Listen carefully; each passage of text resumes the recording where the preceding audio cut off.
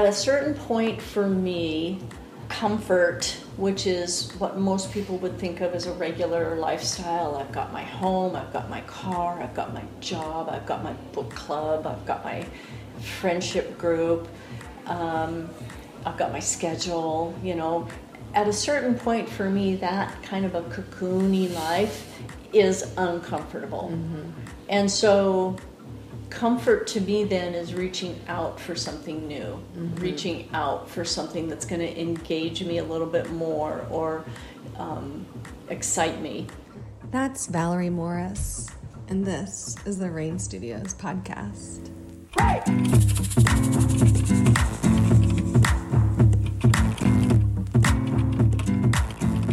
Hello friends, welcome back to the Rain Studios podcast. I am Rain Reed, and this is episode 9 of the Rain Studios podcast. So for any of you who are looking for change, looking for grounding, looking for help getting back to your instinct and to your inner self and listening to your inner voice, this is a wonderful conversation for you.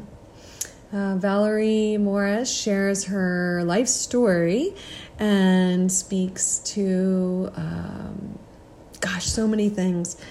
Big adventure, big bravery and courage as she tells tales of her experiences learning to surf and growing up in Southern California and being one of the only women in the waves.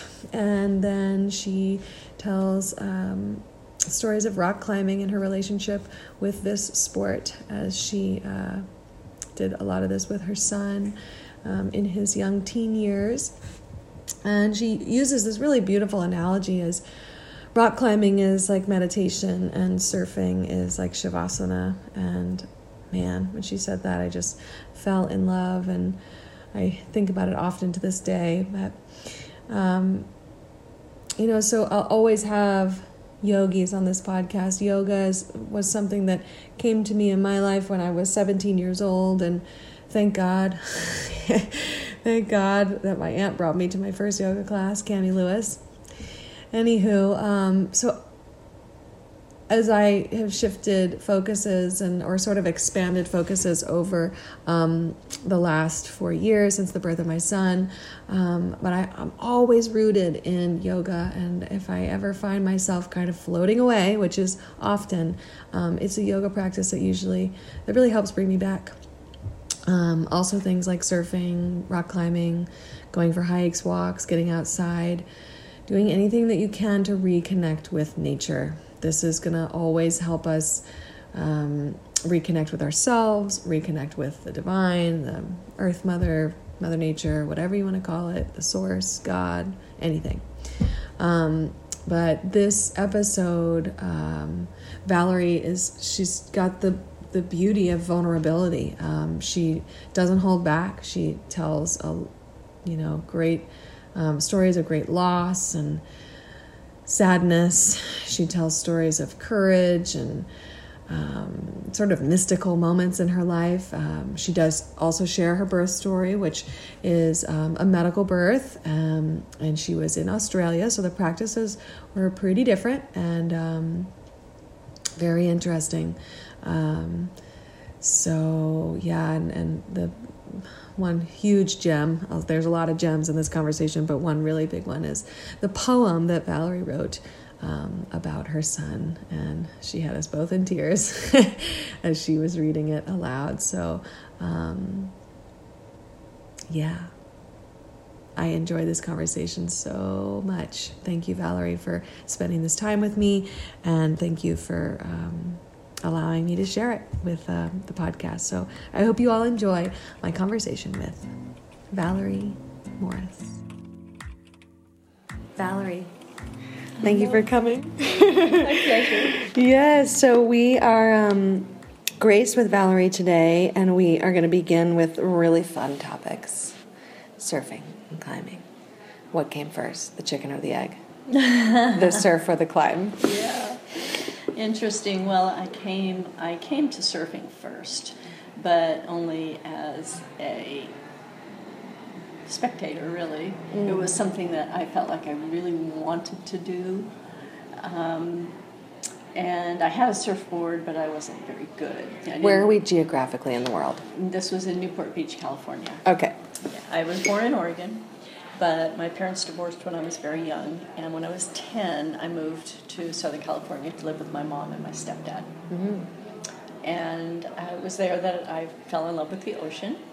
And used to go to the beach all the time and watch the surfers. And girls didn't surf very much in those days. But I got my hands on a board and I tried. What year are we? 72, 3, 4. Whoa. Yeah. So late teens. And I boogie boarded and body surfed quite a bit. Mm-hmm. And then... Are you in a wetsuit? Oh, in Southern California, you have to... We called them spring suits or long johns. So long johns is long legs but no sleeves. Okay. And a spring suit is short legs and short sleeves. Got it. So it just depends on the water temperature. Yeah. It's not so bad down there as it is here in Oregon, where you have to wear everything covered from head to toe. Mm-hmm. And then I moved to Oregon to go to college, and then I got married and moved to Australia, and I always had this dream that eventually I was going to go around the world in like an endless summer kind of a thing and really learn to surf, and I really, really desperately wanted to learn to surf in warm water. Yeah. So in my Australia years, I, again, went to the beach a few times, borrowed any old board I could get my hands on, and did a lot of flailing. But then, after I had my son and was living in Portland, Oregon, he got into rock climbing, and then I got into rock climbing. So this is when he was a teenager, like a tweener. Yeah, a tweener. And so that would have been mid-90s, late 90s, early 2000s. And so he got into rock climbing, so I got into rock climbing too. I had been skydiving and then got into rock climbing with him, and also I had been a skier, but he loved to snowboard, so, I was the mom with all the kids in the car going to the mountain or going to the rock climbing place to camp and climb and whatnot, and so it was awesome. Where did you guys climb? Outdoors is my thing. We climbed a lot at Smith Rock State Park. Yeah. But we also took some really cool trips. We went to Yosemite a couple of times. We went to Lake Tahoe. The Owens Gorge down near Bishop. We didn't actually get to climb there, though. Our trip kind of waylaid us. But anyway. Adventures nonetheless. Yeah, rock climbing. Well, that was so interesting to me because I had done it indoors a couple of times, and having just come off of a few years of skydiving, I thought rock climbing would be like so boring. So boring. And then I tried it, and I realized that it's the closest thing to meditation that I could achieve without meditating. Yeah. Because there isn't anything that invades your mind when you're trying to climb the wall. Yeah. Without falling. Because falling is not good. Right. Even though you have a rope and you're very safe with all the gear, it's still not good. No. Nobody wants to fall. Oof. Yeah. And so I found, as a single mom, climbing a nonprofit corporate ladder, nonetheless, it was, moving up through various levels of supervision and management. The times that I could get away and get on the rock was just so releasing for me in terms of giving me a fresh perspective on life and not only the demands of life, but what I wanted to do with my life, how I wanted to live my life.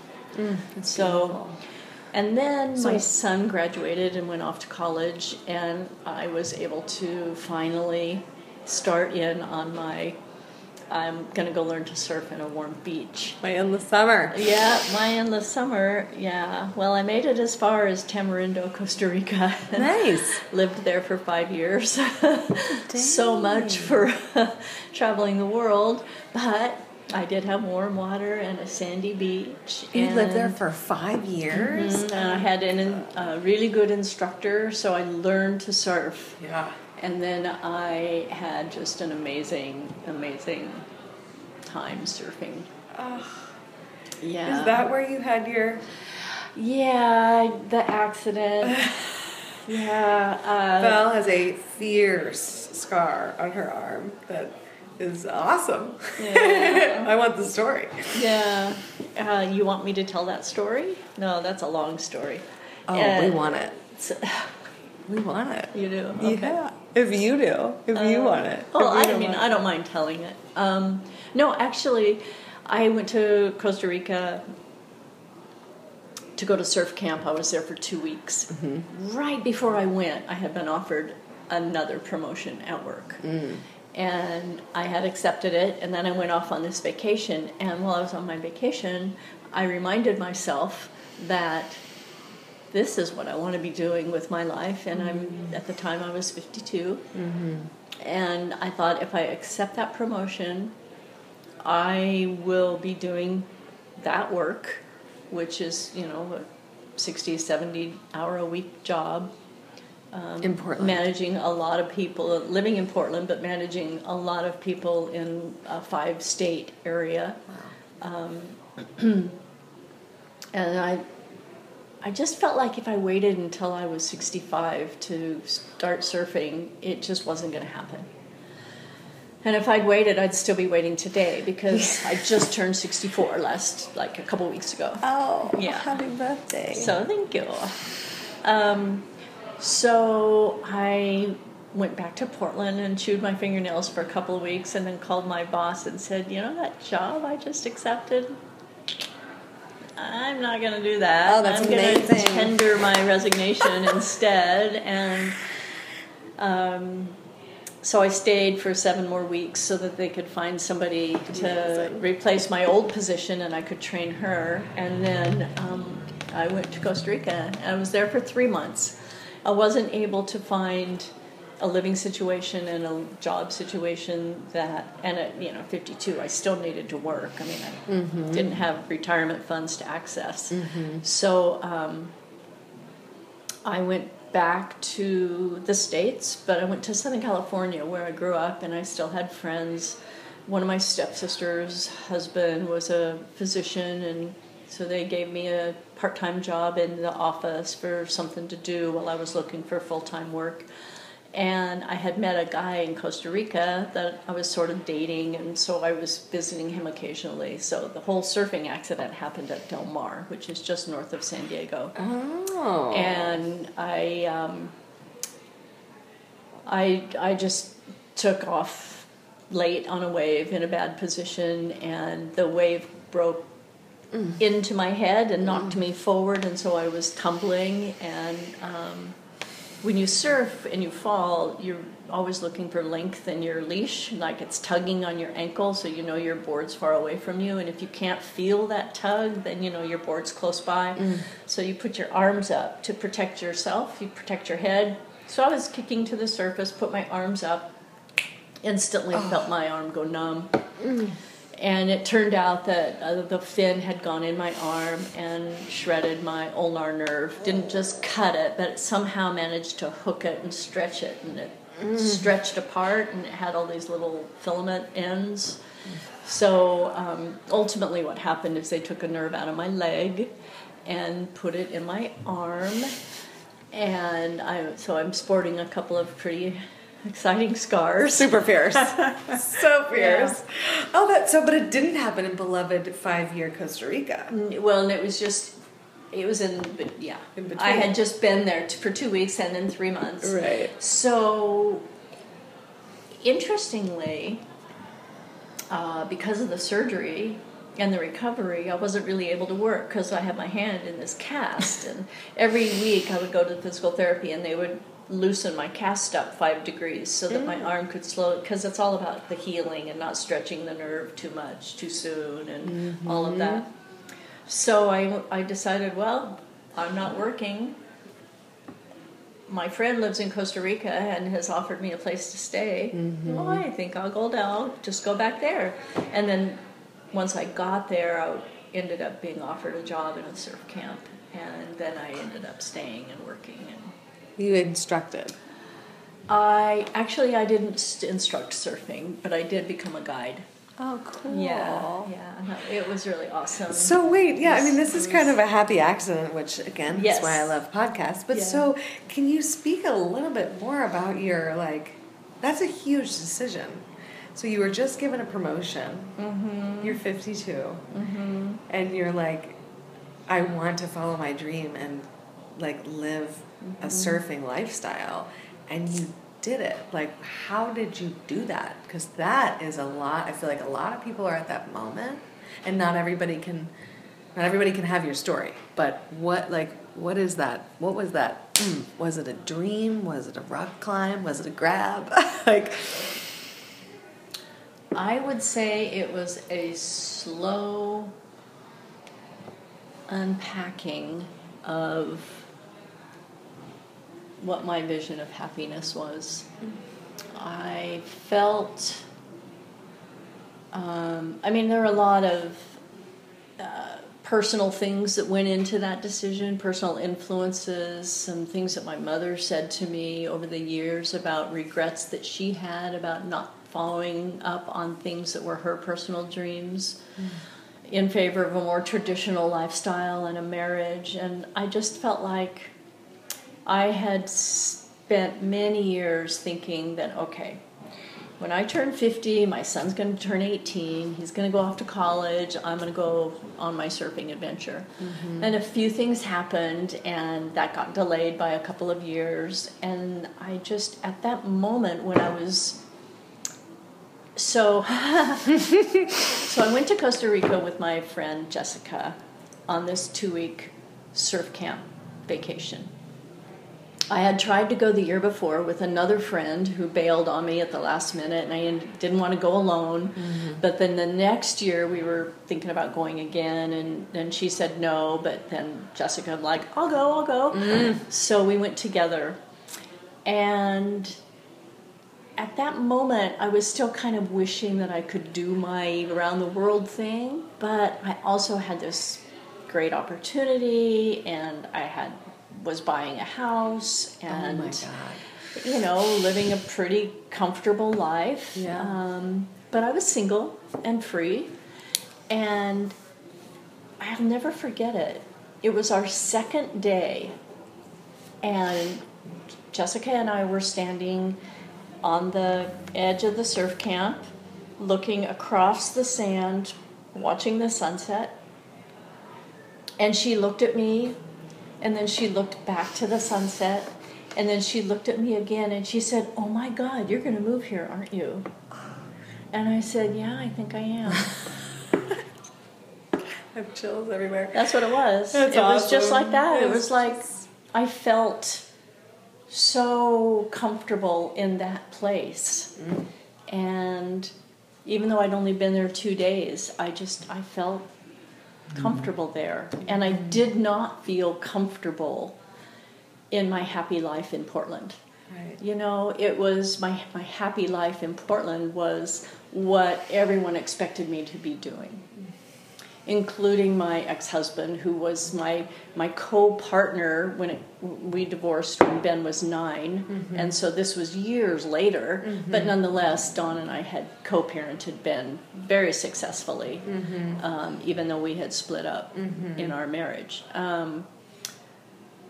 But he and everybody else just expected me to keep doing this traditional make money, save money for retirement, go to work every Monday through Friday, do the things, take a vacation.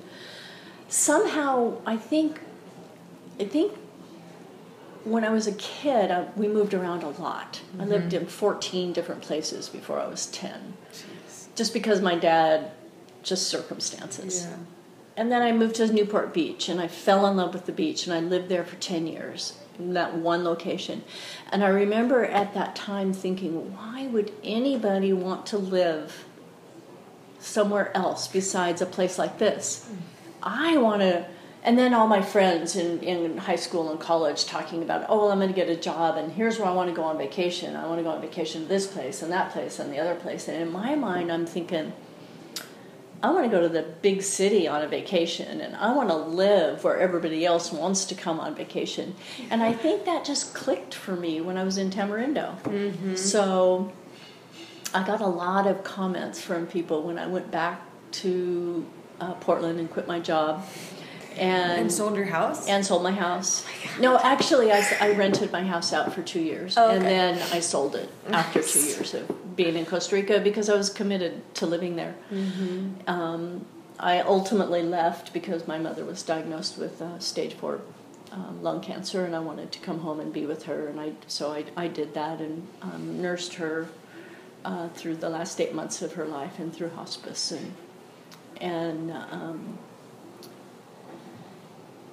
And then I just didn't feel the same when I went back. Mm-hmm. Things had changed. The town had grown. It was different. Mm-hmm. So here I am still in Oregon. And you come back. 5 years later. Yeah. But that was like such an important time for growth, I imagine. And you...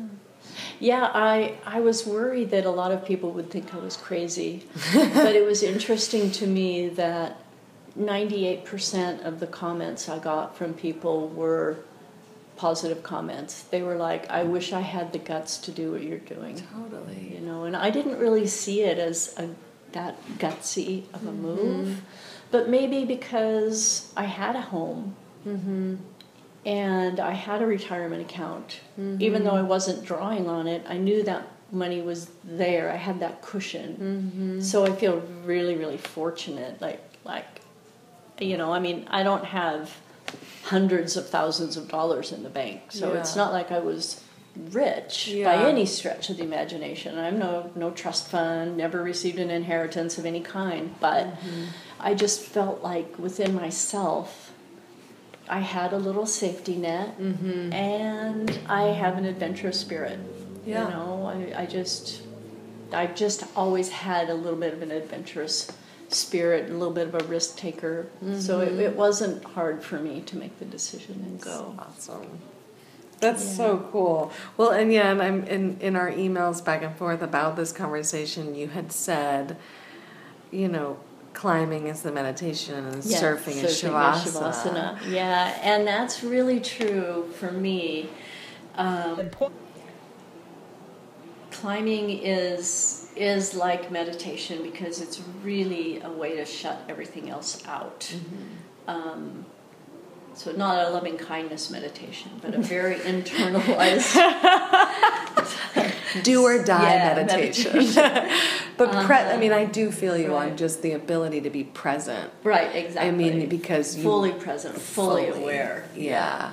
And all the senses are like heightened in a way that almost because of that danger element, it kicks you back in your instinctive brain, which is something that I talk about a lot and think about a lot, and the instinctive brain and how important that is for modern humans to remember that we all have that instinctive brain. Yeah, yes. Exactly. And we can access it. And yeah, I would totally agree with that.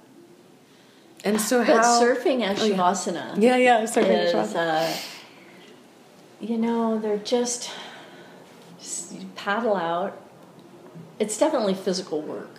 Yeah. Especially the paddling part. Right. But sitting on your board at sunrise, of course now we're on the Pacific, so sunrise is coming up over the mountains behind us, like over the hills or whatever, the landmass.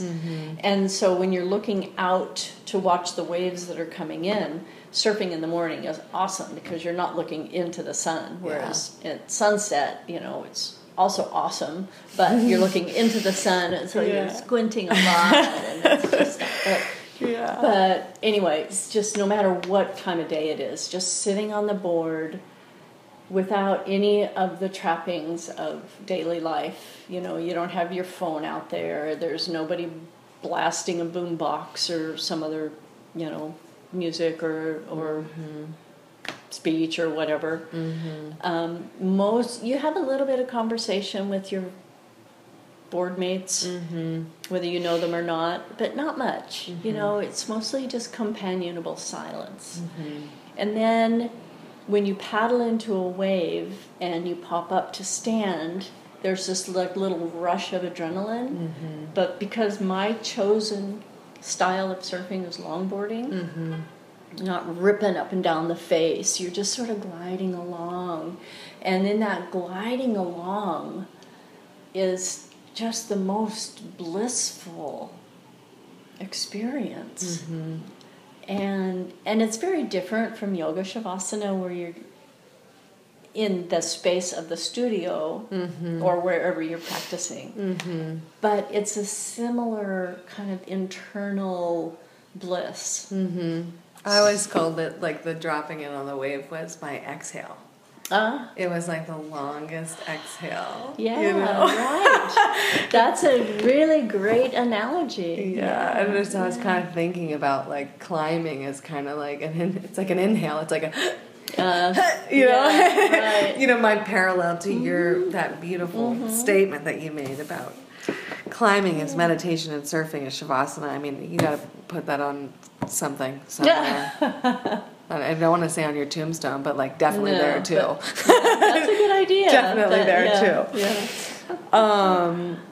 Oh, so beautiful. Yeah, and when you're sitting out in the silence, like waiting for the wave, that was, I mean, I learned so much about myself. I felt like when I was surfing, because I had a sort of similar, like, you know, and I was alone. You know, I went to Hawaii alone, and I was out there, and but like I felt this like not like, you know, and like getting under waves, doing the duck dives, and like and there was work you had to get out, and then when you're there, and you can really wait, and like you could wait a long time, you know, for like a decent whether you want to or not. Whether you want to or not. Yeah. And then, but what's so cool is that like you're in this peaceful place, and you're not looking to check your phone. You're not looking to like do whatever we do on land, you know, and you're just like calmed by the sea. And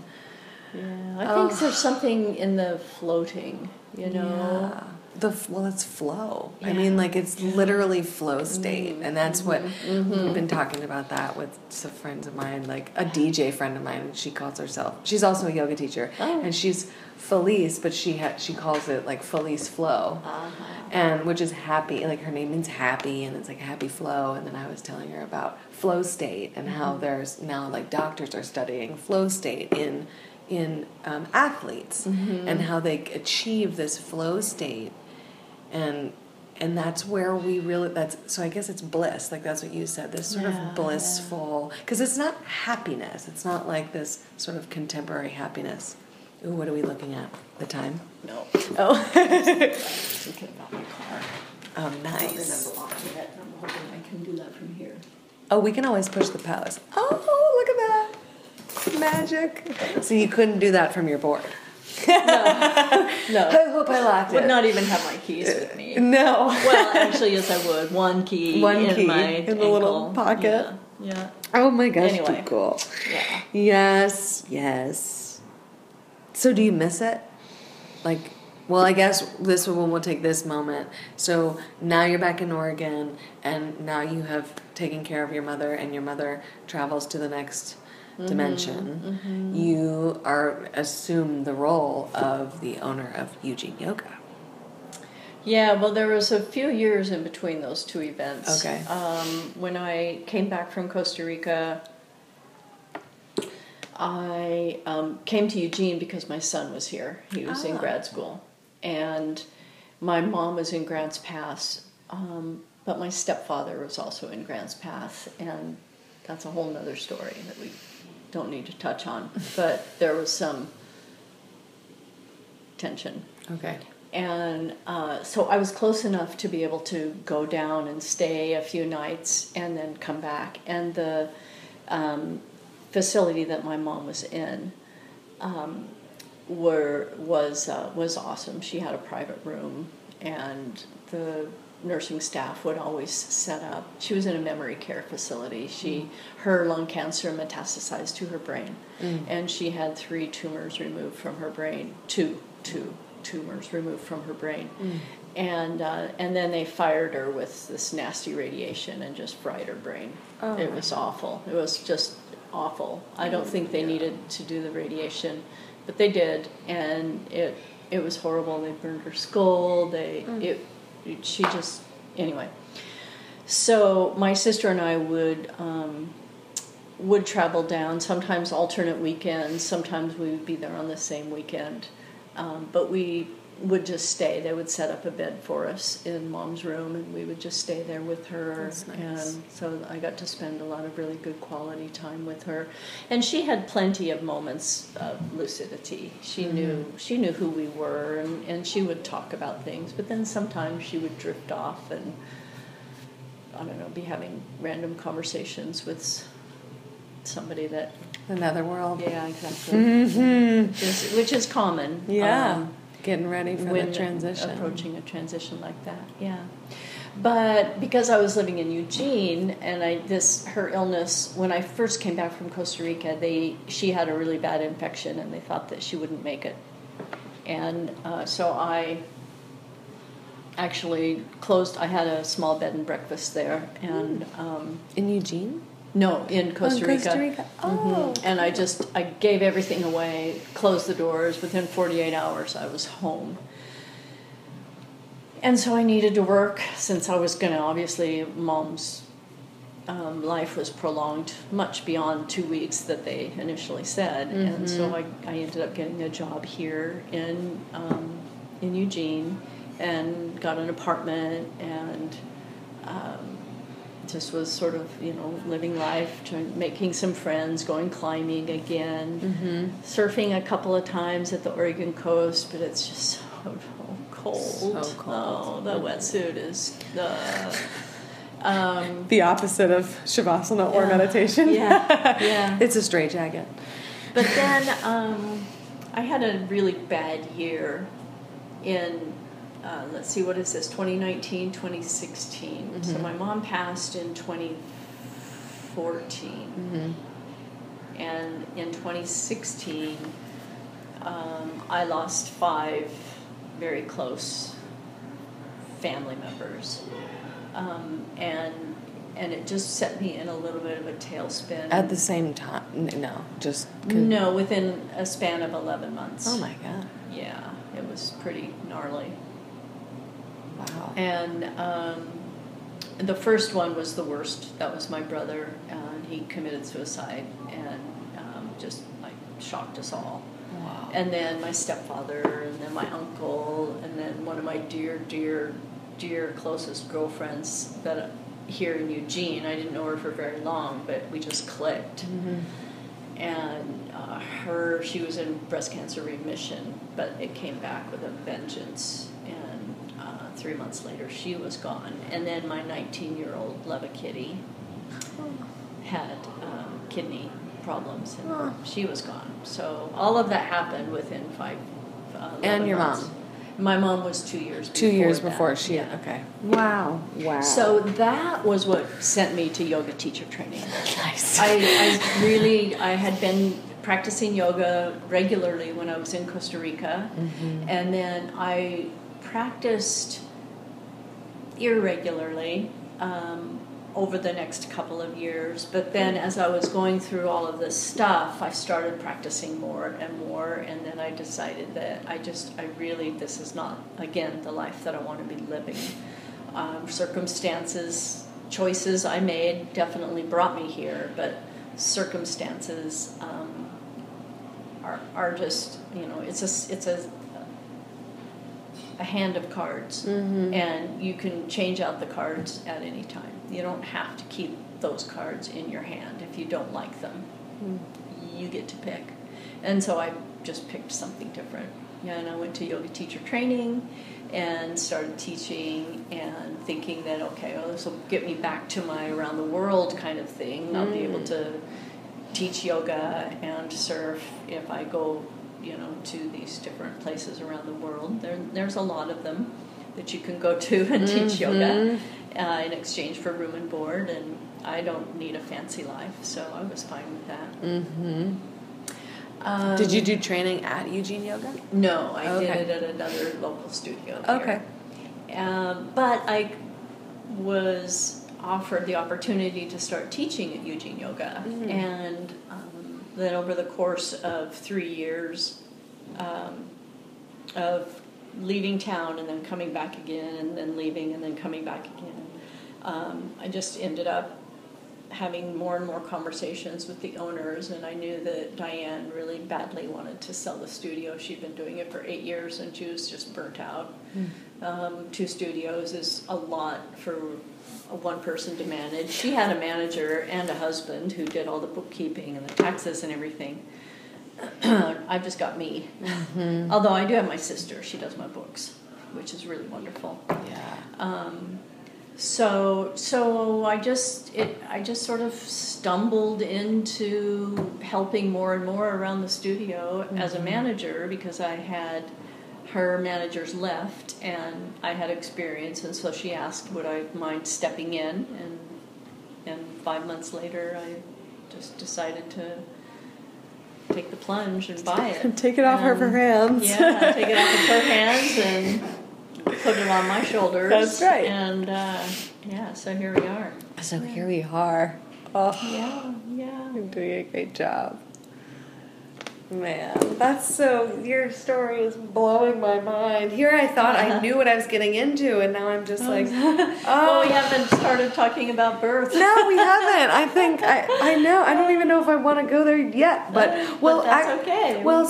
Yeah, exactly, right? The deck of cards. I love what you just said about the hand of cards. It's just so cool.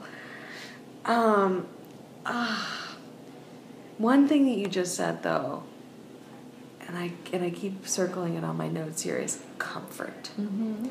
So you had your comfy life in Portland before you left, and then you had, and like when you could travel the world and teach yoga and surf, you could. What did you just say? You could have you don't need a fancy lifestyle. I don't need a fancy life. Yeah. So what does comfort even mean to you? And I guess the reason I say that is because, again, so comfort and pain are these things, and that we've instinctually we've come so far, we don't really know what it is to be uncomfortable. A certain aspect, here we are in a 70-degree room, and it's 40 degrees outside, and we go from our comfortable air-conditioned or heated house to our car, and we monitor the temperature, and then we get to our studio or to our office, or where just constantly monitoring the comfort level. Right. And so would you say that you find yourself comfortable in uncomfortable situations? Well, apparently. Apparently. Yeah, I think that I have confidence in myself. I think I got that from my parents, but from my life experiences. I don't know, whatever it is in my personality, whether I was born with it or it was conditioned into me, but I feel like I have confidence in my ability to manage different situations. I feel relatively comfortable dressing up fancy and going to a formal dinner and engaging in conversation there, and I feel equally comfortable in my tent in the Bivvy area at Smith Rock, surrounded by climbers. And I don't really know where that comes from inside me. I just know that it's there. Yeah. So So you don't even really have like a preference to either of those situations. Like you can kind of. Oh, I'd much rather be in the bivvy area. Yeah. Well, I guess like and when you said when you were little, when you imagined home being like where people wanted to vacation and the vice versa. Yeah. So again, that's sort of.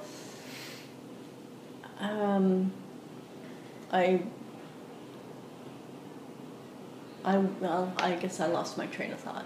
Sorry, that was my fault. No. Or like comfort and pain. Yeah. And Oh, that's what I was thinking. At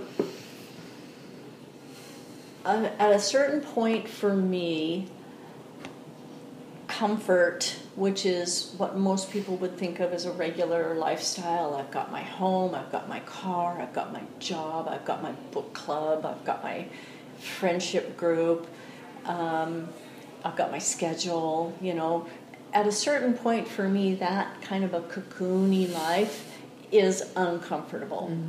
And so comfort to me then is reaching out for something new, reaching out for something that's going to engage me a little bit more or excite me. And I don't know why. I mean, I honestly, maybe I'd be an interesting psychological study for somebody because I have done that a lot in my life. The first time was when I was 17. Well, I guess the first time was when I was 10 and elected to leave living with my father to go live with my mother in this unknown place. But then when I was 17, I moved out and got my first apartment, and then I ended up back in Oregon going to school, but I dropped out and $63 in my pocket and put all my belongings in a VW Bug and drove to Tahoe to be a ski bum for a winter. Yeah. And, I've just done things like that in my life, and I've always landed on my feet. Yeah. I have never, I've been through some difficult stuff. Definitely. But I've never not come out of it wiser, stronger, more compassionate. Have you ever been afraid of any of those big transitions?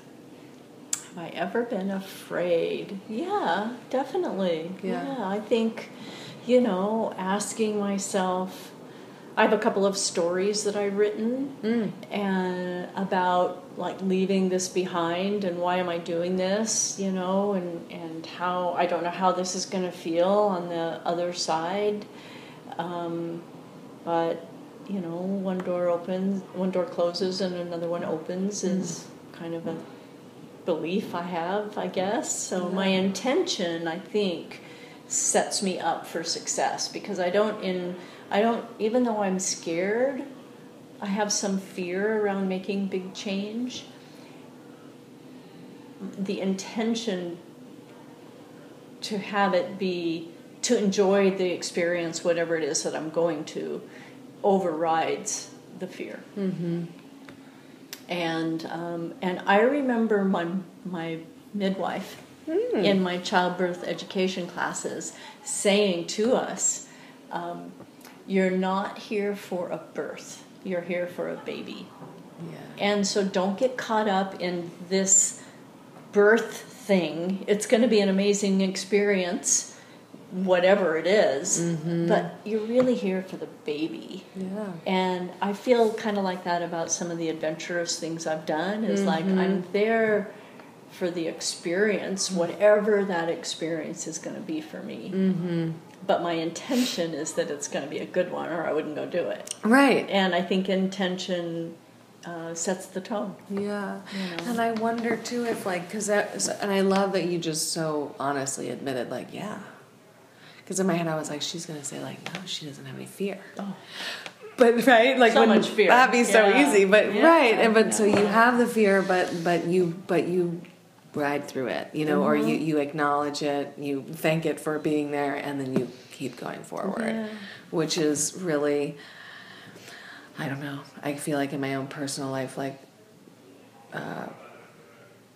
that would be the roadblock sometimes, would be like, well, I'm just afraid to do that, so nope, like I'll stick with the comfortable thing. Yeah. And I feel like, that perhaps a lot of listeners might feel that way. And, people in moments in their life where they're like, I could listen to that voice inside of me, or I can just keep doing this comfortable thing. Yeah. And again, like you said too, you had outside influences and you had opinions and, you're... Well, none of these were snap decisions either. Yeah. I mean, maybe when Jessica looked at me and said, oh my God, you're going to move here. And I said, yeah, I think I am. Mm-hmm. But I didn't call my boss and say, I'm not coming back. Right. I went home and I chewed my nails literally for almost 3 weeks before I called her and said, I need to talk. Mm-hmm. And I think... you sort of have a scale, a balance scale, right? And at one point, or at what point, I think everyone needs to ask themselves, at what point is the desire to make this dream come true weighing heavier on the scale than the fear of giving up what you currently know. Mm-hmm. For a lot of people, what they currently know is their thing. I mean, that's their thing. And I miss not having roots. I miss that I don't still have my house in Portland. Mm-hmm. I did end up selling it. I wish that I had kept it. I would like to have had that sense of being somewhere. Mm-hmm. But I wouldn't trade all of the adventures that I've had for that. Mm-hmm. I feel like each one of us has to sort of maybe envision that scale for themselves, or whatever other analogy works. Definitely. In order to decide, have I regretted some of the choices I've made? Absolutely. Mm-hmm. Have I learned from every single choice? Absolutely. Mm-hmm. Yeah. The accountability mirror. Yeah. Can't take credit for that, David Goggins. But I think about it a lot, and perhaps it's even coming back to like meditation and shavasana in a way, because in our busy lives, how can we even take the time to like look at our life, and look at what we're doing, and look at like time, for example, like how much time do I spend doing this, and how much time do I spend doing this, and are these the things that I really truly want to be doing? Like, am I fulfilled? And so again, I love the responsible thing that you just said, which is like, I didn't just decide like, well, not going back. Like you did some real... I did some soul searching.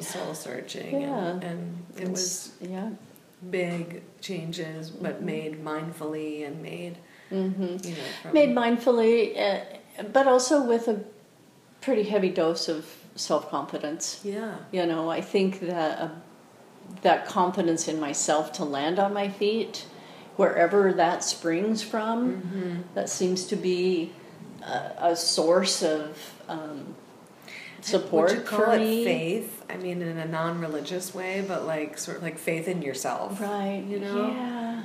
Faith I think so. And sometimes it's like, well, what's the other option? To not have faith in myself? Like, no, I don't want to live my life that way. Yeah. I want to have faith in myself. I want to believe in my ability to take care of myself. And I believe in my ability to take care of myself a lot more than I believe in my ability to lead Eugene Yoga. Right. Although, on the other hand, I feel like, to go back to what you were just talking about before, and I've been thinking about this a lot over the last couple of months. I'm an educator, and I always have been my whole life. And although I did end up becoming a pretty good manager and leader by all accounts, it's not where my passion is. Right. Right? And so I do feel like with Eugene Yoga, I'm spending my time in ways that are not bringing me internal peace and passion. Yeah. And until I can figure out how I can find some other people who want to do Eugene Yoga with me so that I can get back to teaching, I am going to feel like I have a little bit of a hole inside myself. Yeah. Because I'm not balanced right now. But at least I know it. Totally. Huge. That's a huge thing. Yeah. To be aware of it. And in the same way that you've always made, that you've taken considerable time and sat with these, feelings. Like, I think your moves and adjustments and changes and evolution of Eugene Yoga will be rooted in that same place. Like it will be rooted in faith in yourself and all that good stuff. Yeah. I'm like looking at. I'm not capping your birth story at 30 minutes. It's just not happening. Well, it is a good one. I know. Should we start it and like pause it? Whatever you want. 25. No. I think we're going to do our next round is going to be, we're going to start on birth story. Okay. Because that'll also get us to the phases of women.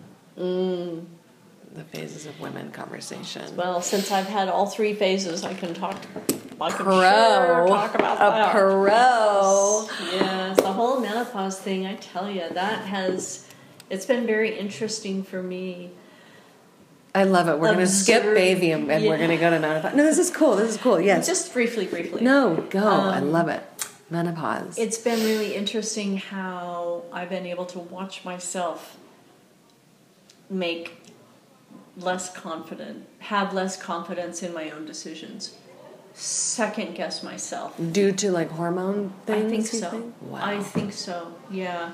Hot flashes were a very, very difficult period of time for me. And when did that start? 10 years of gnarly. Started when I was about 54 or 5. I don't know. I was still living in Costa Rica, so it's really hot there. So they weren't as noticeable, and I think they started sort of slow. But maybe with the stress of Mom and Jack, my brother, and the job, I'm not really sure, but there were several years where it was just like I ended up sleeping on 2 towels because every night I would soak the sheets, and I would just be like, okay, well, I can soak the towels. That's at least then I can throw them to the floor when I wake up in the middle of the night, and then I can have something to sleep on that's dry. Yeah, so I think all of that loss of, I don't know, I mean, I lost my uterus when I was 33, so I don't know why I would feel less feminine. You still have ovaries? I do. Yeah, well, there you go. Which helps they're still working. They're still working. Yeah. But I would say menopause is probably the hardest thing I've ever gone through. Wow. I really feel that way.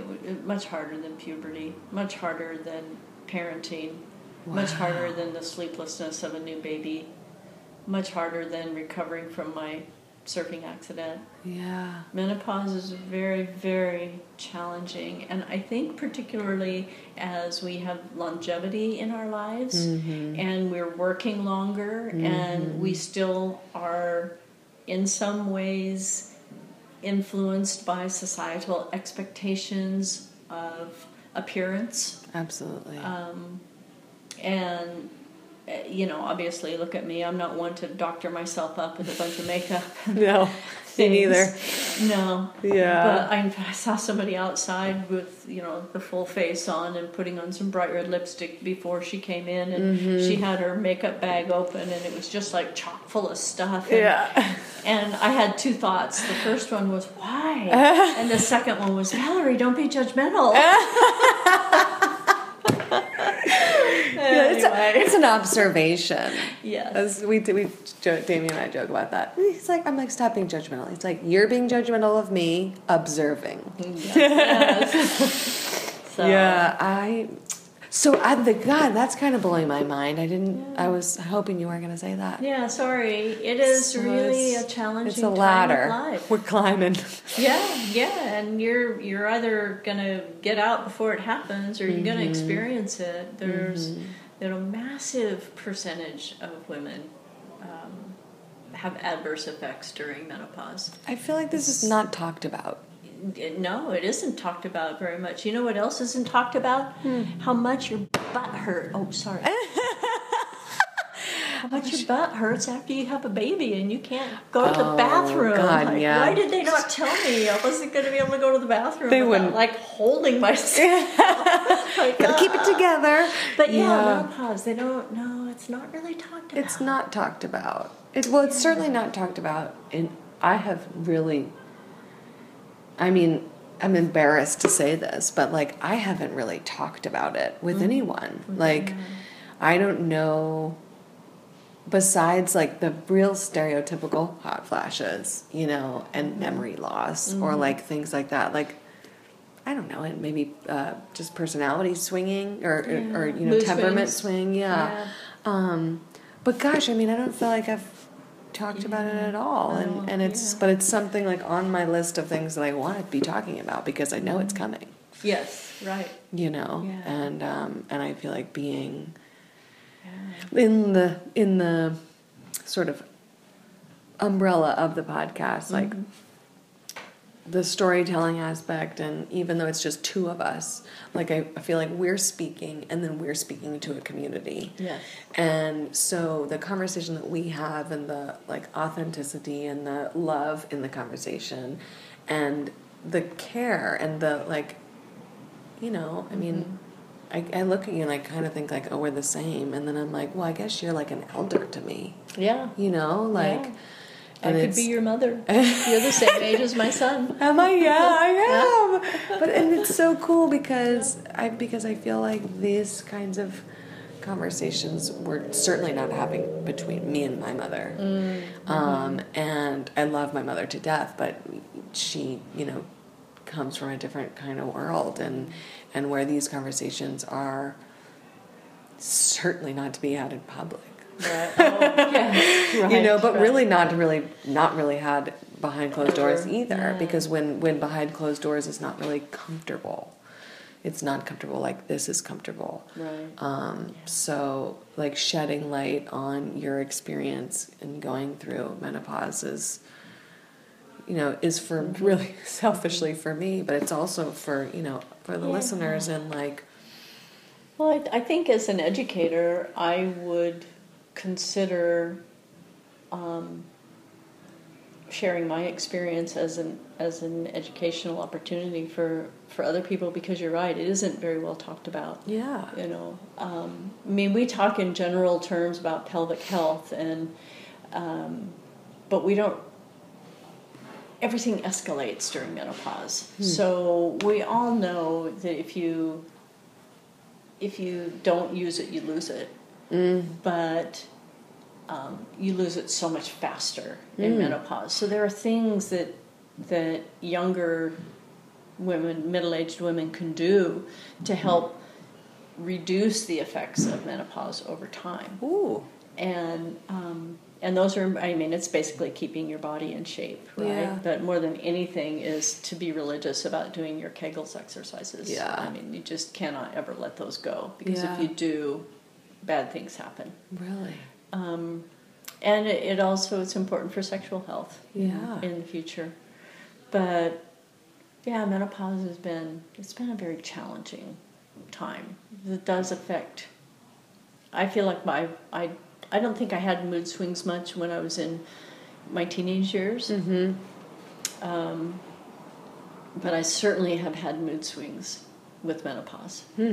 So way more so than before. But then there's also a life of accumulated stress. And although mostly very well dealt with, I feel fortunate as a health educator with a background in mind-body medicine. I've used a lot of techniques in my adult years to help mitigate stress and try not to have this accumulation of stress in my body, and use exercise and use rock climbing and use surfing and use following my passions as a way to keep myself healthy. Yeah. Because otherwise the choice is to keep going round and round this normal life treadmill, keeping all of the frustrations of not being able to follow your own dreams bottled up inside, and then it's like this, mini tornado that's constantly whirling around inside your body,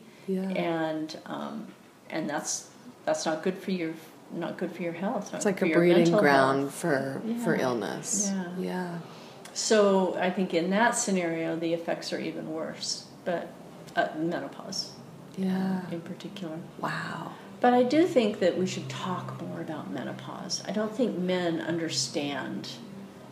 Well, I don't think very many people understand. I read a really interesting study a couple of days ago about hot flashes. Yeah. And the percentage of women who have hot flashes and how much greater risk they are for heart attack and stroke. What? Yeah, it was really interesting. What is a hot flash? Can we even just what is it? What is it? What does it come from? How long does it last? Is it like a wave contraction? What does it feel like? Yeah, for me it starts in it just sort of starts as a feeling of warmth that just very instantly spreads across my whole body. And then I'm like, take everything off, get me in front of a fan, Wow. I don't know. It's Does your actual temperature rise too, or is it like it has to?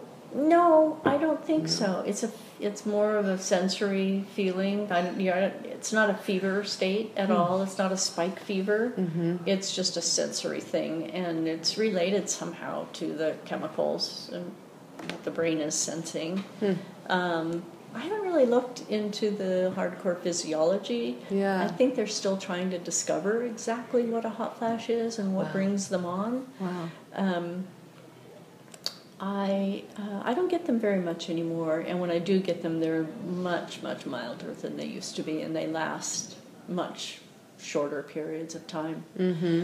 But at their worst, they were, I would probably have maybe up to 10 a day, and each one would last for a minute or two, which is plenty long time to be super hot. Yeah. And especially when you're in a board meeting and you can't, Oh my God. Caged animal. Yeah. I have a much greater appreciation for professional women who have short sleeves on underneath their jackets. And they take their jackets off and in a really hot room, or not in a hot room, just in a room. Because, in a very air-conditioned room. Right. Yeah. And it's like suddenly just, and then a minute later you're putting it back on again. And now I know what's going on. That's amazing. Yeah. And it lasts for a minute, and do you just feel like you feel like frustrated, like you can't get out of this hot?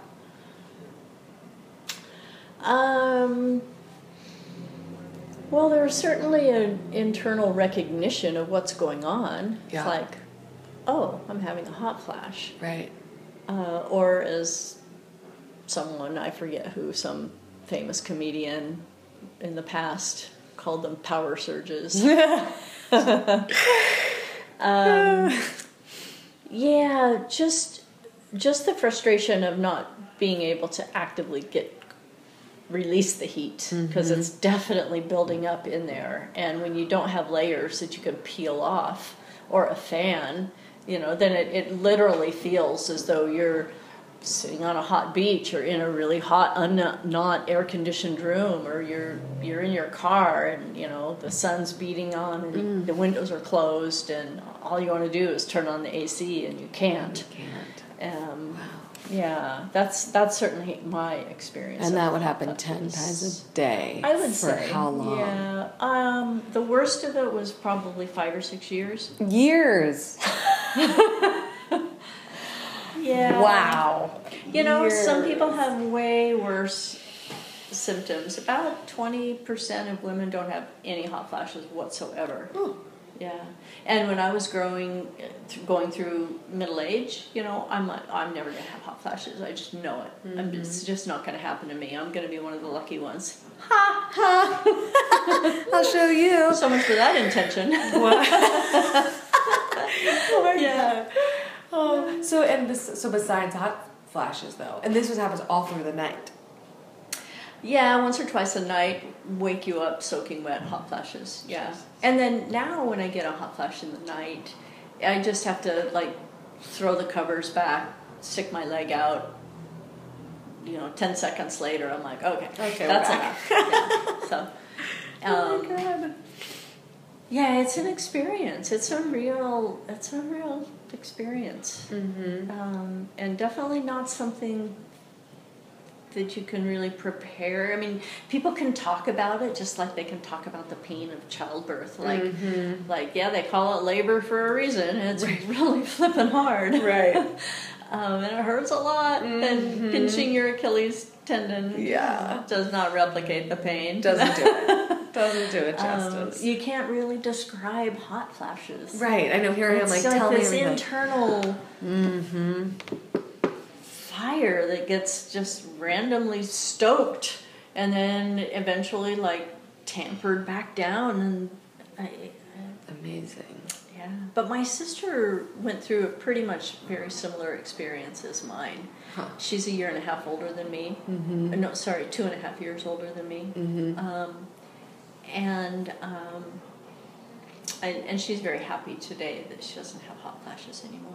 Nice. And I'm getting very close to that. it being over. Yeah, Oh, I cool. often think, I must be done, and then I'll have another one. It's like, I guess not. I guess we're But they're so mild now that it's not a big deal. Mm-hmm. And so I think the small percentage of women who end up with the night sweats it's a much lower percentage than the total number of women who actually experience hot flashes. Oh, okay. Yeah, not everybody's going to go through that. Yeah. I just, for whatever reason, my mom also had them. I think my grandma did. I think it's genetics. There's a genetic component. I'm going to have to ask. There must be. Yeah. That's incredible. Yeah. Something to look forward to. Oh, yeah, absolutely. Us women species, we have so much to look forward to. Well, and speaking of that, so looking forward to our next episode with you, we are going to do your birth story. Birth story. Yes. So, which was, ignorantly supposed to happen today, but I don't know how I can get everything into one. But thank you so much. And I guess I would like to say, because we're in Eugene, if there's anything... No, we'll do that next time. We'll do it because it's going to air at a different time, so I don't want to say anything like what's happening in Eugene Yoga, and then have it air in January. Right. There you go. So, but either way, Eugene Yoga is amazing, and check it out. Our 2 locations. You've got South, and you've got downtown, and so wonderful places. 80 classes a week. 80 classes a week. Bless your heart, soul, and mind. We just saw a student downstairs. It was very complimentary. That was nice to see Jake. That was cool. Until next time, thank you so much. Thanks. And we're back. With a beat. So this is Valerie part 2. And we're going to dive into birth story because last time we went on a lot of fun tangents or meandering places that took us down to segues. Costa Rica and menopause, some of our new favorite topics. But today we're going to focus on birth story. And I'm not going to say anything more. And Valerie forgot her poem, and she just mouthed it.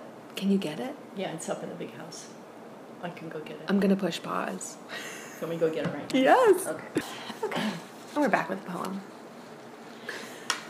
Right, we're back with the poem. So Ben was born in 1987, and I wrote this poem in 1994 when I was in grad school. So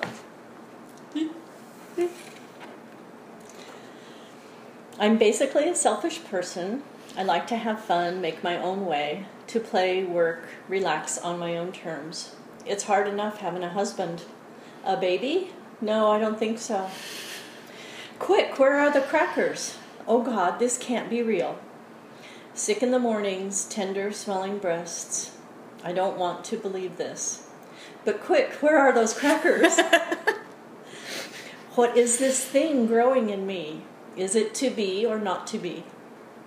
How in the world did I lose control? What should I do? No, I don't think so. My body is no longer my own. Resentment builds. Oh, what was that? A flutter, a kick.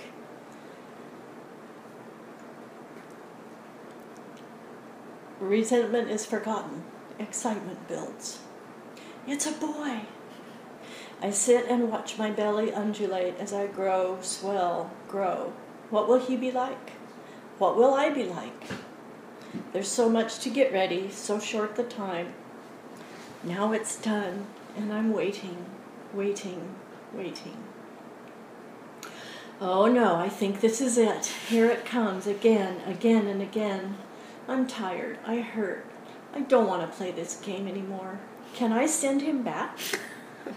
No, I don't think so. My sleeping boy lies in my arms.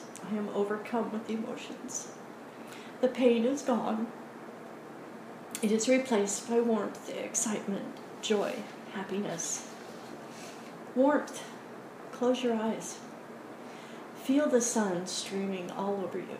This is how I feel when he hugs me close, climbs in my lap, rests his head on my shoulder. Excitement? Close your eyes. Feel your heart beat faster, faster.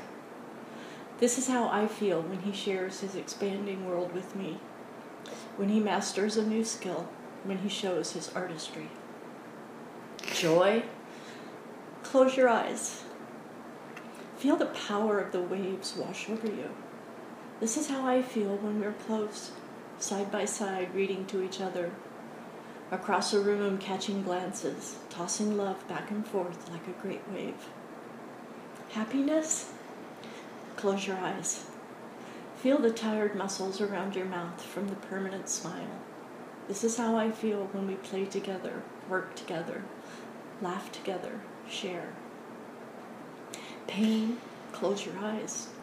Feel the lump in your gut when someone you love is hurt. This is how I feel when he is hurting, a physical stab. His pain is mine. It's so intense. Close your eyes. Double, triple, quadruple the warmth, excitement, joy, happiness, pain. You aren't even close. A baby, a child, a life to nurture. My son, a dream turned into reality. How did I get so lucky? I hold him in my arms. We talk, we share, we grow together. I am his, he is mine, we are us. We are of one heart. I'm basically a selfish person. I like to have fun, make my own way, play, work, relax on my own terms. It's much harder without Ben in my life. Not have him in my life? No, I don't think so.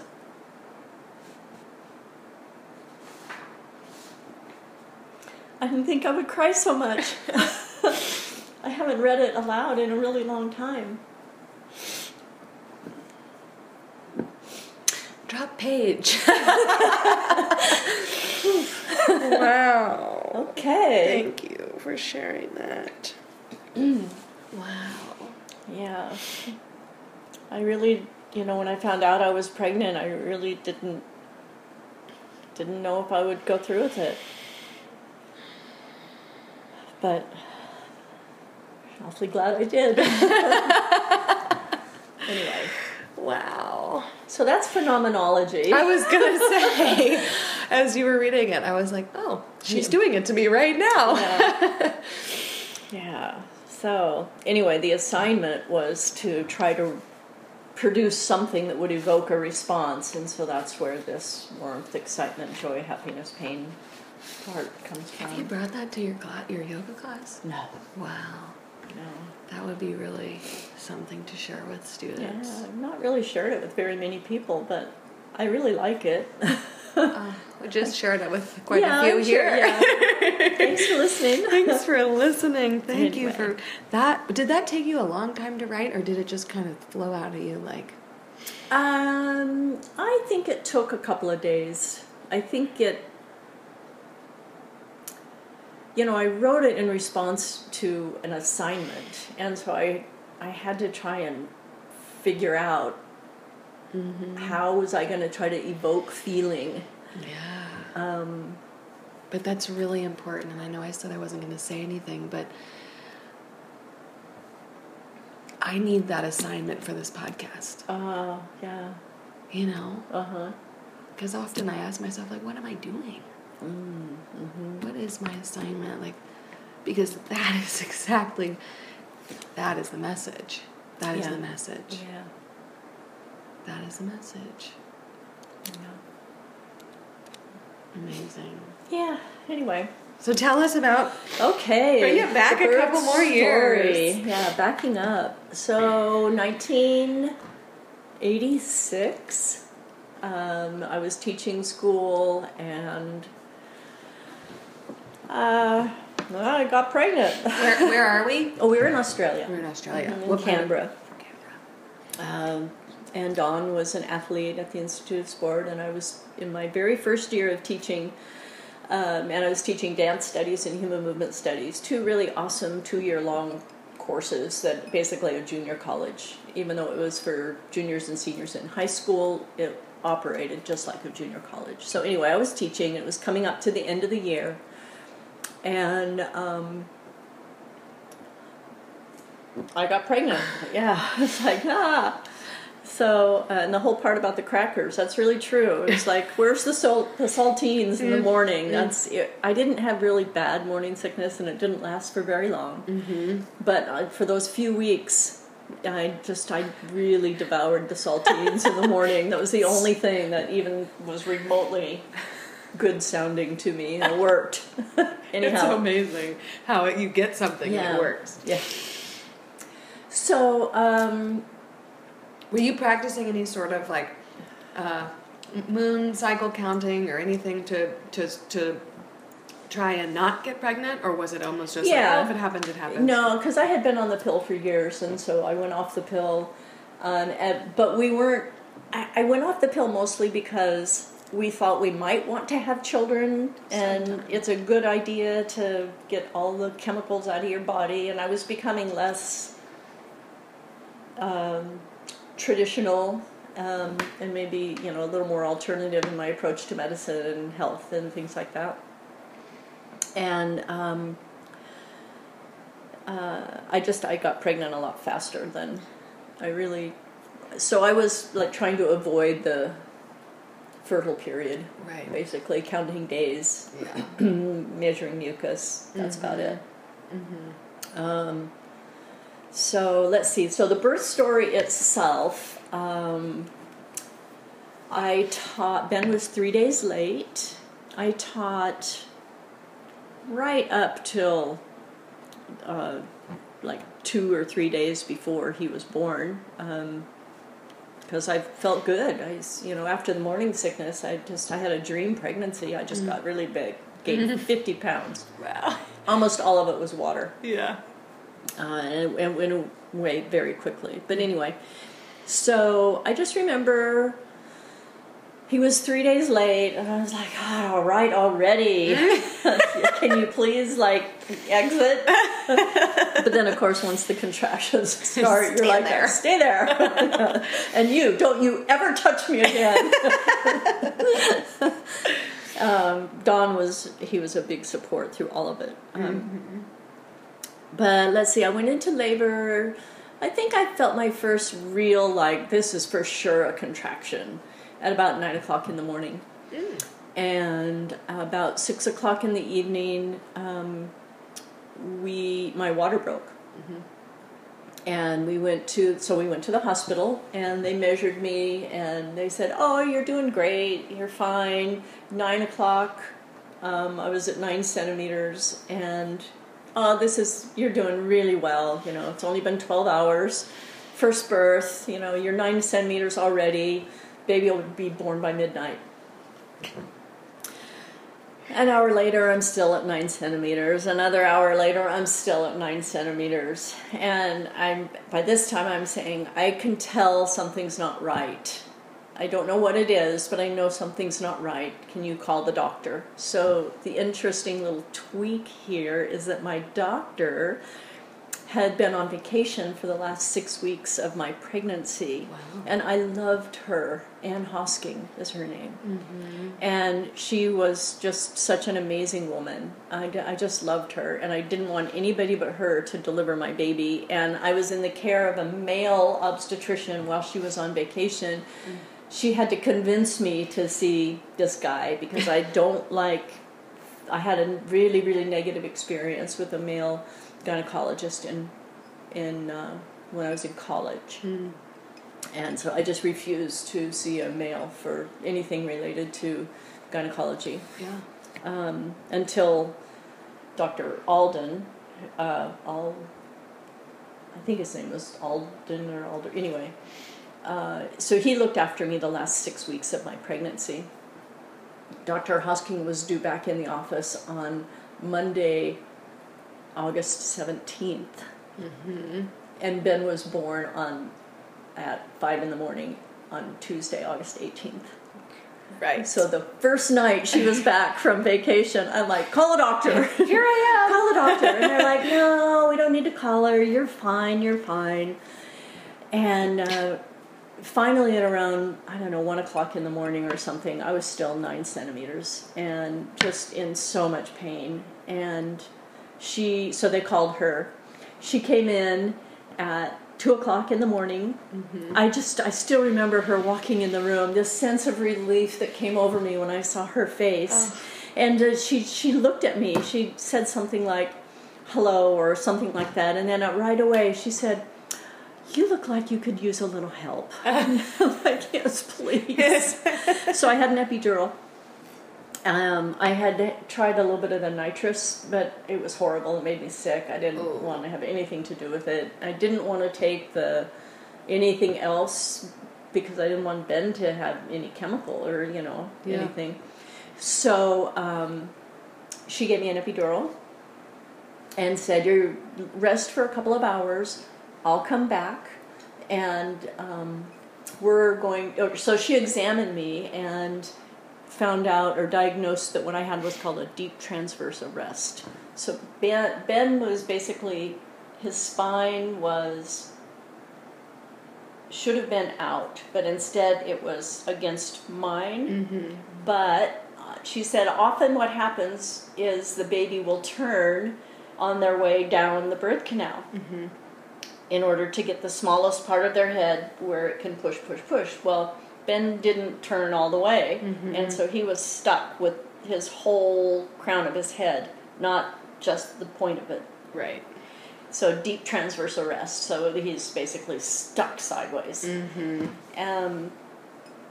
And so she said, what we're going to do after you've had a chance to relax for a little bit, let your body get a little bit of rest, then we're just going to push him back in and give him a little bit of a turn, and then he'll come right out and everything will be great. I'm like, okay, that sounds good to me, especially after I had the epidural, because, I was feeling much better by then. You can just feel the pressure. You can't feel the pain anymore. The other funny part of it is we happen to be in a teaching hospital. And so she said, this isn't something that very many people get to see very often. So would you mind if I gathered up the residents who were here on the night shift and they could I'm like, yeah, go for it. Feeling a lot different. Yeah, feeling a lot different now. And as a teacher, I thought that, why not share this experience if it could help somebody in the future? Absolutely. So I had little parade of residents come in and check out what a deep transverse arrest looked and felt like. And did that didn't make you nervous, or you felt so comfortable because your doctor was there? Yeah. Because she's an amazing person, yeah. and I just trusted her so much. Yeah. And as an educator myself, I felt like, pay it forward. Yeah, exactly. And do you think that had the male obstetrician, Dr. Older, and he asked the same thing? That's I don't know. It's hard to I go doubt back, it. yeah. But, yeah. I mean, he was a very compassionate man, and I'm sure he Yeah. probably would have delivered Ben just fine. Yeah. But in the back of my mind, I've always thought that if it were him, I would have been sent for a C-section. Right. But because it was her, and I believe that she did say, we could send you for a C. I mean, we could take you up and deliver with a C-section if you want to. If you want to take that option here, this other option is this pushing him up and turning him. And I'm like, let's go for the natural birth. I don't want the C-section if I don't have to have it. Yeah. And so at 5:30 in the morning or something, doctor came back. My nurse midwife was there, Bronwyn, and a couple of other nursing staff, and Dawn, and myself, of course. And they put the monitor on my belly, the heart rate monitor, and so you could hear it in the room. Ba-boom, ba-boom, ba-boom, ba-boom, ba-boom. That's pretty fast. Yeah. 120, 130 beats per minute.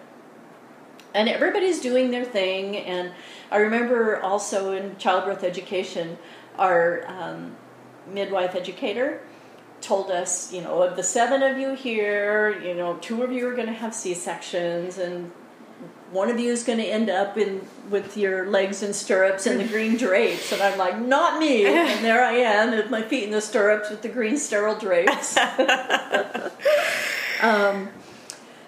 But so she's down there getting ready to do this push thing and turn him around, and all of a sudden it goes ba-bum, ba-bum, ba-bum, ba-bum, ba-bum, boom, boom, boom. And I'll never forget, like, every professional in the room, I think there were 3 of them, froze in place and turned their heads. And then Dr. Hosking looked at me and she said, he's ready to come out now. So it's like battle stations, right? Forceps, turn, yank. And his APGAR, they do APGARs here? Yeah. His APGAR was 3 or 4. It was pretty low. But right away he was fine. As soon as he'd been out for, because they took him straight over to the little thing under the heat lamp. And he wasn't premature or anything like that. It was a traumatic birth. He got stuck. And he was stuck for a pretty long time. Poor little guy. Poor little guy. Yeah. He was stuck for like 9 hours. Yeah. So, but the cord was fine. Everything was fine. There was a little bit of meconium in the amniotic fluid, but it was fine in the end. Yeah. But it was just those few hours of first of all, knowing somehow inside myself something was wrong. And the nurses not responding as quickly as I had wanted them to. But also Dr. Hosking's first night back, they really didn't want to bother her. They thought that it would be fine, but it wasn't, So. But an energetic shift when she enters the room is really cool. Yeah, and the level of trust there between the 2 of you. She was really an amazing doctor. I think that there's probably a handful of people in my life that I've felt had me, like held me so completely, and she's one of them, for sure. She tested me. I was overdue for a pap smear when I got pregnant, and she did a pap smear. Even though I was pregnant, she said, well, we'll just do it anyway because you're overdue, and, It came back abnormal, but she said, don't worry about it. It's not a problem. We'll just do another one after Ben's born. So at my 6-week check, she did another one, and it also came back abnormal. And so she said, well, we're going to do another test in 3 months because we need to make sure that the hormones are settled down, and, this is probably not a big deal. But we're just not going to wait another year. We're going to have you come back in 3 months. So that was when Ben was like 5.5 months old, was when I went back for that second postpartum pap smear. And for some reason, she said, we're going to do a pap smear, but as long as I have you on the table, I'm just going to go get my colposcopy camera and just take a look. Because you're here, and I don't know, this seems like the right thing to do. So she did, and they do this stain thing, and she looks through this camera, and sure enough, she found a polyp, a growth on my cervix. So she biopsied it. And, again, she's being very like, oh, don't worry, don't worry, don't worry. But a couple of days later, her nurse called and said, Dr. Hosking would like you to come back in tomorrow, and can you please bring Ben and Dawn with you? Which, to me, was like, really, like, scary. Yeah. Because I knew I was going to get my results. I was not prepared for her to tell me that it was cancer. Yeah. I wonder if they would do the same thing in this country if they asked for the family to come in. I don't know. I don't know either. It's pretty... I don't think that they would have taken the step to do a colposcopy, though. Yeah. I think that they would have just done the pap smear. Mm-hmm. And if it came back abnormal, repeat in 3 months, repeat in 3 months. Yeah. But as it turns out, the sort of tumor that I had was a really specialized adenosquamous epithelial something, or I don't know, can't remember exactly. A mouthful. But a pretty rare cancer caused by a virus. They think probably I had it in my body my whole life. There's no way of knowing. I could have gotten it from my mother. Mm-hmm. But it's just a small virus that lives in these very specific cells. But because during pregnancy the immune system kind of shuts down a little bit in the reproductive area, this collection of cells was able to proliferate. And unfortunately, it grew big enough, fast enough during the pregnancy and those couple months after that they felt like they had to do a full hysterectomy on me. So that was all really scary as well, because Ben was barely 6 months old. Well, he was, the surgery was on February 19th. It was a Friday. And Ben's 6-month birthday was the day before, February 18th. Wow. In 1988. So I gave him his last breastfeed on his 6-month birthday, and then I couldn't feed him anymore because they were injecting dye and things, because they did a full scan of my body to make sure that there wasn't any other cancer anywhere else. And that would give them an idea of how many lymph nodes they had to take out and in what parts of the body they might have to do further treatment. But in my case, it was, the tumor turned out to be relatively small, just large enough for them to consider it invasive and therefore need to do a full hysterectomy, but not so large that it was metastasizing anywhere else. So I was very fortunate in that respect. Wow. But that just, the point of that story really is that how well Dr. Hosking held me. And you have there's another part though, right? Like in the day of the surgery? Oh, you mean the woman? Yeah. Oh, no, this was a couple of days after the surgery. Let's see. So I was lucky. I was in a really nice hospital. Dr. Hosking didn't want to do the surgery, so she sent me to Sydney, and Dr. Murray did the surgery. And let's see, Dr. Murray doesn't really have anything to do with this.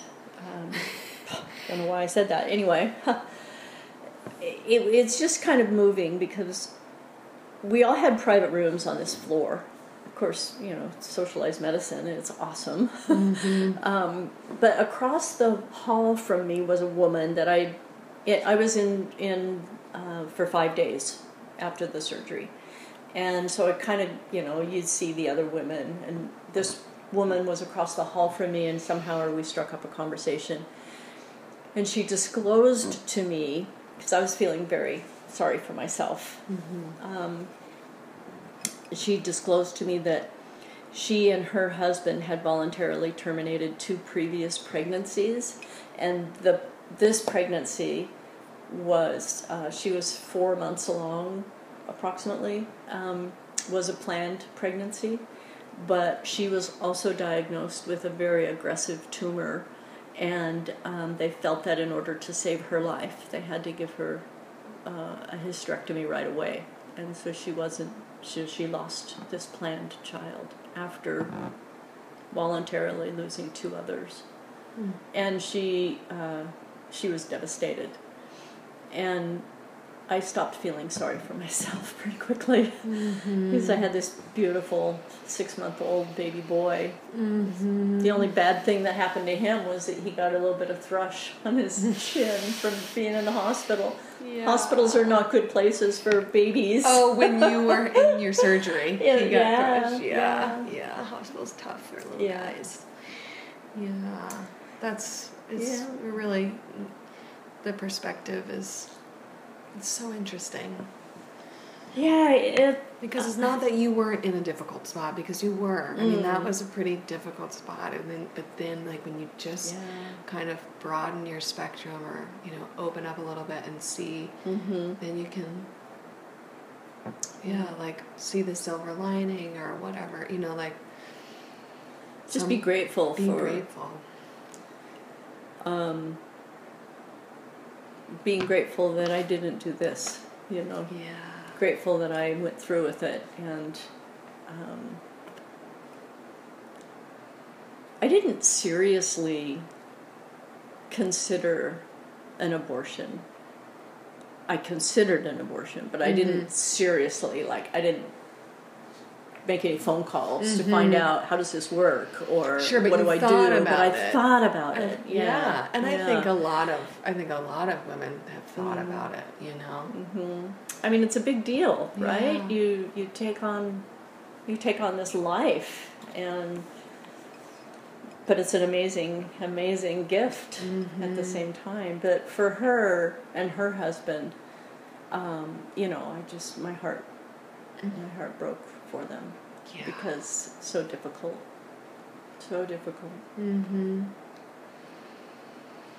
Wow. We started with heavy and we ended with heavy. Well, great. Well, we'll have more from Valerie in a next episode, because gosh, we have more to talk about. Well, menopause is definitely a whole nother thing. Menopause is a whole nother thing. And I was listening to our part 1, and we Valerie and I both, so dance background evolved to kinesiology type of background evolved to yoga teacher, which we both have this sort of common thread. And so we're a bit obsessed with physicality. Yeah, maybe a little. And so we talked a lot about the physicality, and then the second we turned the recording off, we then talked about some of the emotional components. But I don't even think we can get into that right now, because I think that's what our next conversation should be.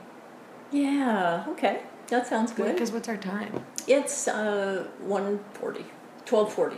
Because you have a 2:00. I have a 2:00. Yeah. So I think to really give it, I think we give Ben and you and Dr. Hastings? Hosking. Yeah. Dr. Hosking. And Hosking. You guys get that chunk of time. She was amazing. She was almost ready to retire. So I have no idea what's up with her now. Yeah. She may have departed for another realm, but she saved my life for sure. Yeah. She was a pretty cool lady. Super cool. Yeah. And just the experience of all of that happening in Australia. Uh-huh. Can you speak a little bit, I guess, more about that? Just about, like, have you had experience in the medical world in the States? Oh, yeah. Okay. Yeah. Oh, definitely. Well, the whole... Oh, God, the arm laceration. Fin thing. And what a mess that was. And 2 surgeries, stupid infighting between insurance companies, and, you know, the only one suffering is my arm as a result, you know. Right. But in Australia, the support system that they have for parents there, especially moms, is incredible. Incredible. Tell us And more. they have baby health clinics all over the place. So just a couple of blocks from my house was the baby health clinic. And so the experience of actually delivering was awesome. I believe that my total bill for the delivery and deep transverse arrest, 5 days in the hospital, because after a couple of days I was ready to go home, and they said, oh, no. When you go home, there's nobody to help you. You stay here and let us help you for another few days, right? Like getting to nurse and all of that. All of it. Boy, here they kick you out in 24 hours. Absolutely. Turn in that bed.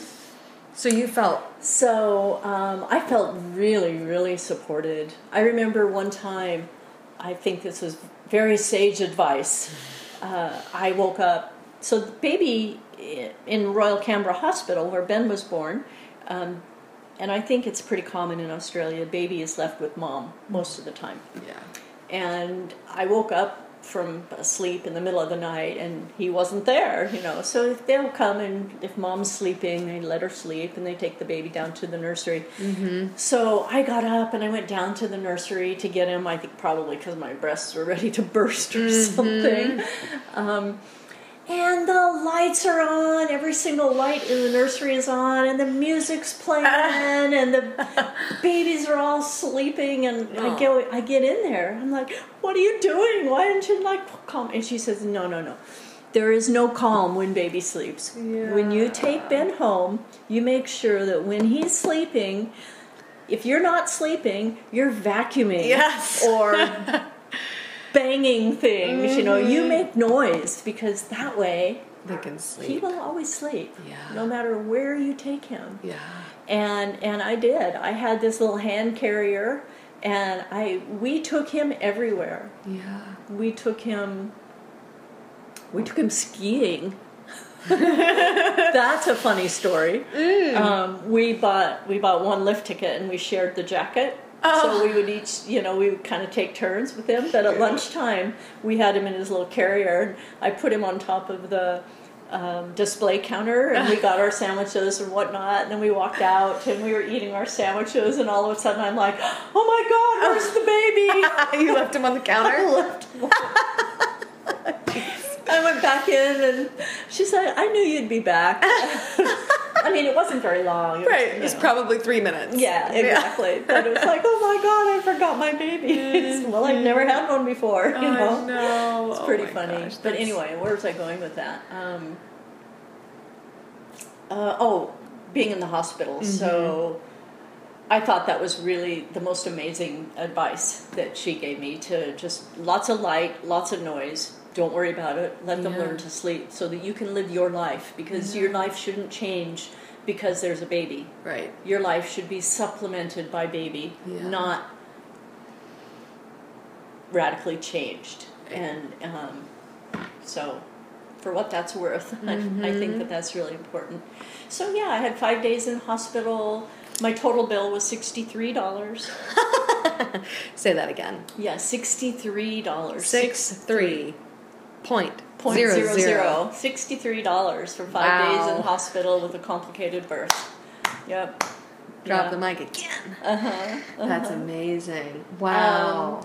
But then the other piece that's really cool is every week you take your baby down to the baby health clinic in your local suburb, and the nurse is there. It's always a nurse. And they weigh and measure and talk to you about how's your lactation going. I had really, really badly cracked nipples. Oh my God, it was so painful to nurse. The nurse came to my house every single day for like 10 days in a row until the little plastic shield things that we were using, Ben was able to latch on and just make it all work, and then she would just come and help and like reposition and, you know, I mean, and it hurt so bad. Oh my God, it hurt, you know. Wow. And then you had a midwife. I did have a And what was that relationship like? She was great. Like, when did it start? How many months into your pregnancy, or? Well, the midwife that was leading our childbirth education wasn't the same midwife that helped deliver Ben. Okay, so this was like she was in the hospital. She happened to be in the hospital. Got it. And she, I don't know. She was probably working the 11 to 7. Mm-hmm. And no, it changed. No, she was in the evening, and she stayed on. She was there when I got there. Bronwyn, and she stayed on through, even though her shift ended, I think at 11, she stayed on with me, which was really cool. Yeah, she was very sweet. I still see her face. And she was like in just like sort of support mode, kind of like a doula maybe would be. Yeah, she was like my main attendant, my main helper person, besides Dawn, of course. Right. And she did all the measuring and monitored the heart rate and did all the charting. Did everything. And she did everything except for when she's the one who decided when to call the doctor. Okay. There were other nurses in the OBGYN and the OB ward. So she was a nurse midwife. Got it. I don't know how that translates to how they have them here the as positions well. here, Yeah. but there's quite a few different types of midwives. Yeah. There's nurse midwives, there's professional midwives, there's all kinds of different midwives. So she was a nurse midwife. She didn't do nursing anywhere else. She only did at the births. hospital. Yeah. Yeah. That's cool though. And so had it not required forceps, had you just like had the baby, she would have delivered the baby? Could have been. Could have been. Like, could have just been. Like, if there was no reason to call the doctor, nothing was going wrong, everything just popped out just like it was supposed to, then the doctor would have, I don't know. Yeah, I wonder if she would have just been like, okay, here we go. That's, But I imagine so.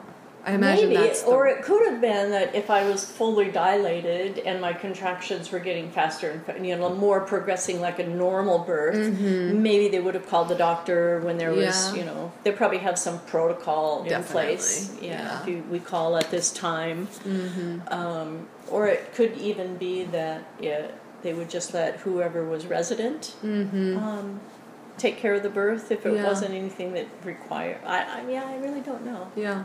But I do know that Dr. Hosking came in at 2 a.m. took one look at me and said... It's really all that matters in your story. Give us a little help. That is your story. I need help. Oh, I thought it was really cool that she was going to push him in and turn him and pull him back out again. And that plan worked pretty well, except for when his heart rate dropped, then she had to do the forceps and pull him out pretty fast. Yeah. So... Yeah, I believe that is, like, there's some midwives that have done that technique. I mean, that's definitely, there's some, probably all over the world, they can, if mom gets into that mode where, like, something's not right, I think that's a pretty classic, like, let's try to help facilitate the rotation. But I think they couldn't have done it without the epidural. Maybe. Because the epidural just allows you to relax enough, and when your contractions are coming pretty quickly, and you don't have very much time in between. Totally. There's so much clamping down happening, so it's harder to push back. I think I vaguely remember some discussion about it, or her explaining it to me after, or something. I'm not sure. Yeah. But so I think to go back to your question about the medical care, I feel like the whole support system there is so much stronger, with lactation support and the baby health clinics and the extra time that I was given in hospital. Just all of it made it an amazing experience. Yeah. That's really cool. So I feel super fortunate to, even though it was a, sort of more of a high-risk birth, I feel like I was managed as well as I could possibly have been. Yeah, that's so good. Yeah. That's such a good. And you and Ben's relationship, I think, I think it's sort of, there's definitely a component of how well you did and how well you were supported, and so like he trusted you instantly, I think that's a really intriguing question and one that's difficult to research. Yeah. But there's some really amazing studies that are coming out now about childhood trauma and adult health. Yeah. And so I guess I would probably say Ben had that was probably as much trauma as he had, the actual birth, except for when he burnt his arm. The poor little guy, when he was 10 months old, he got a pretty bad scald from coffee on his arm. So he's had a pretty good life. Yeah. Oh, so cool. Yeah. Well, thank you for sharing, and I look forward to our menopause conversation. That'll be our next, and we can put our heads together for that, for talk a questions, and kind of guide us. Yeah. But for those of you in Eugene, check out Valerie.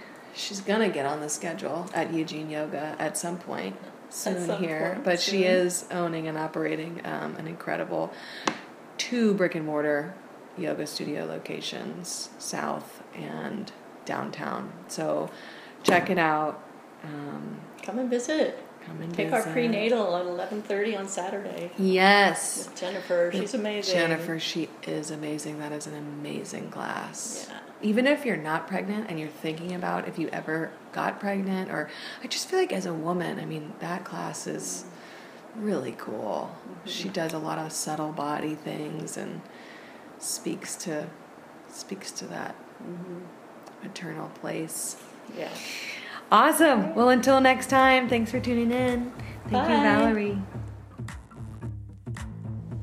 All right, friends. Well, thank you so much for listening. I hope you enjoyed this wonderful conversation with Valerie Morris. Be sure, if you're here in Eugene, to check out Eugene Yoga at some point when the world allows us to convene again in public spaces.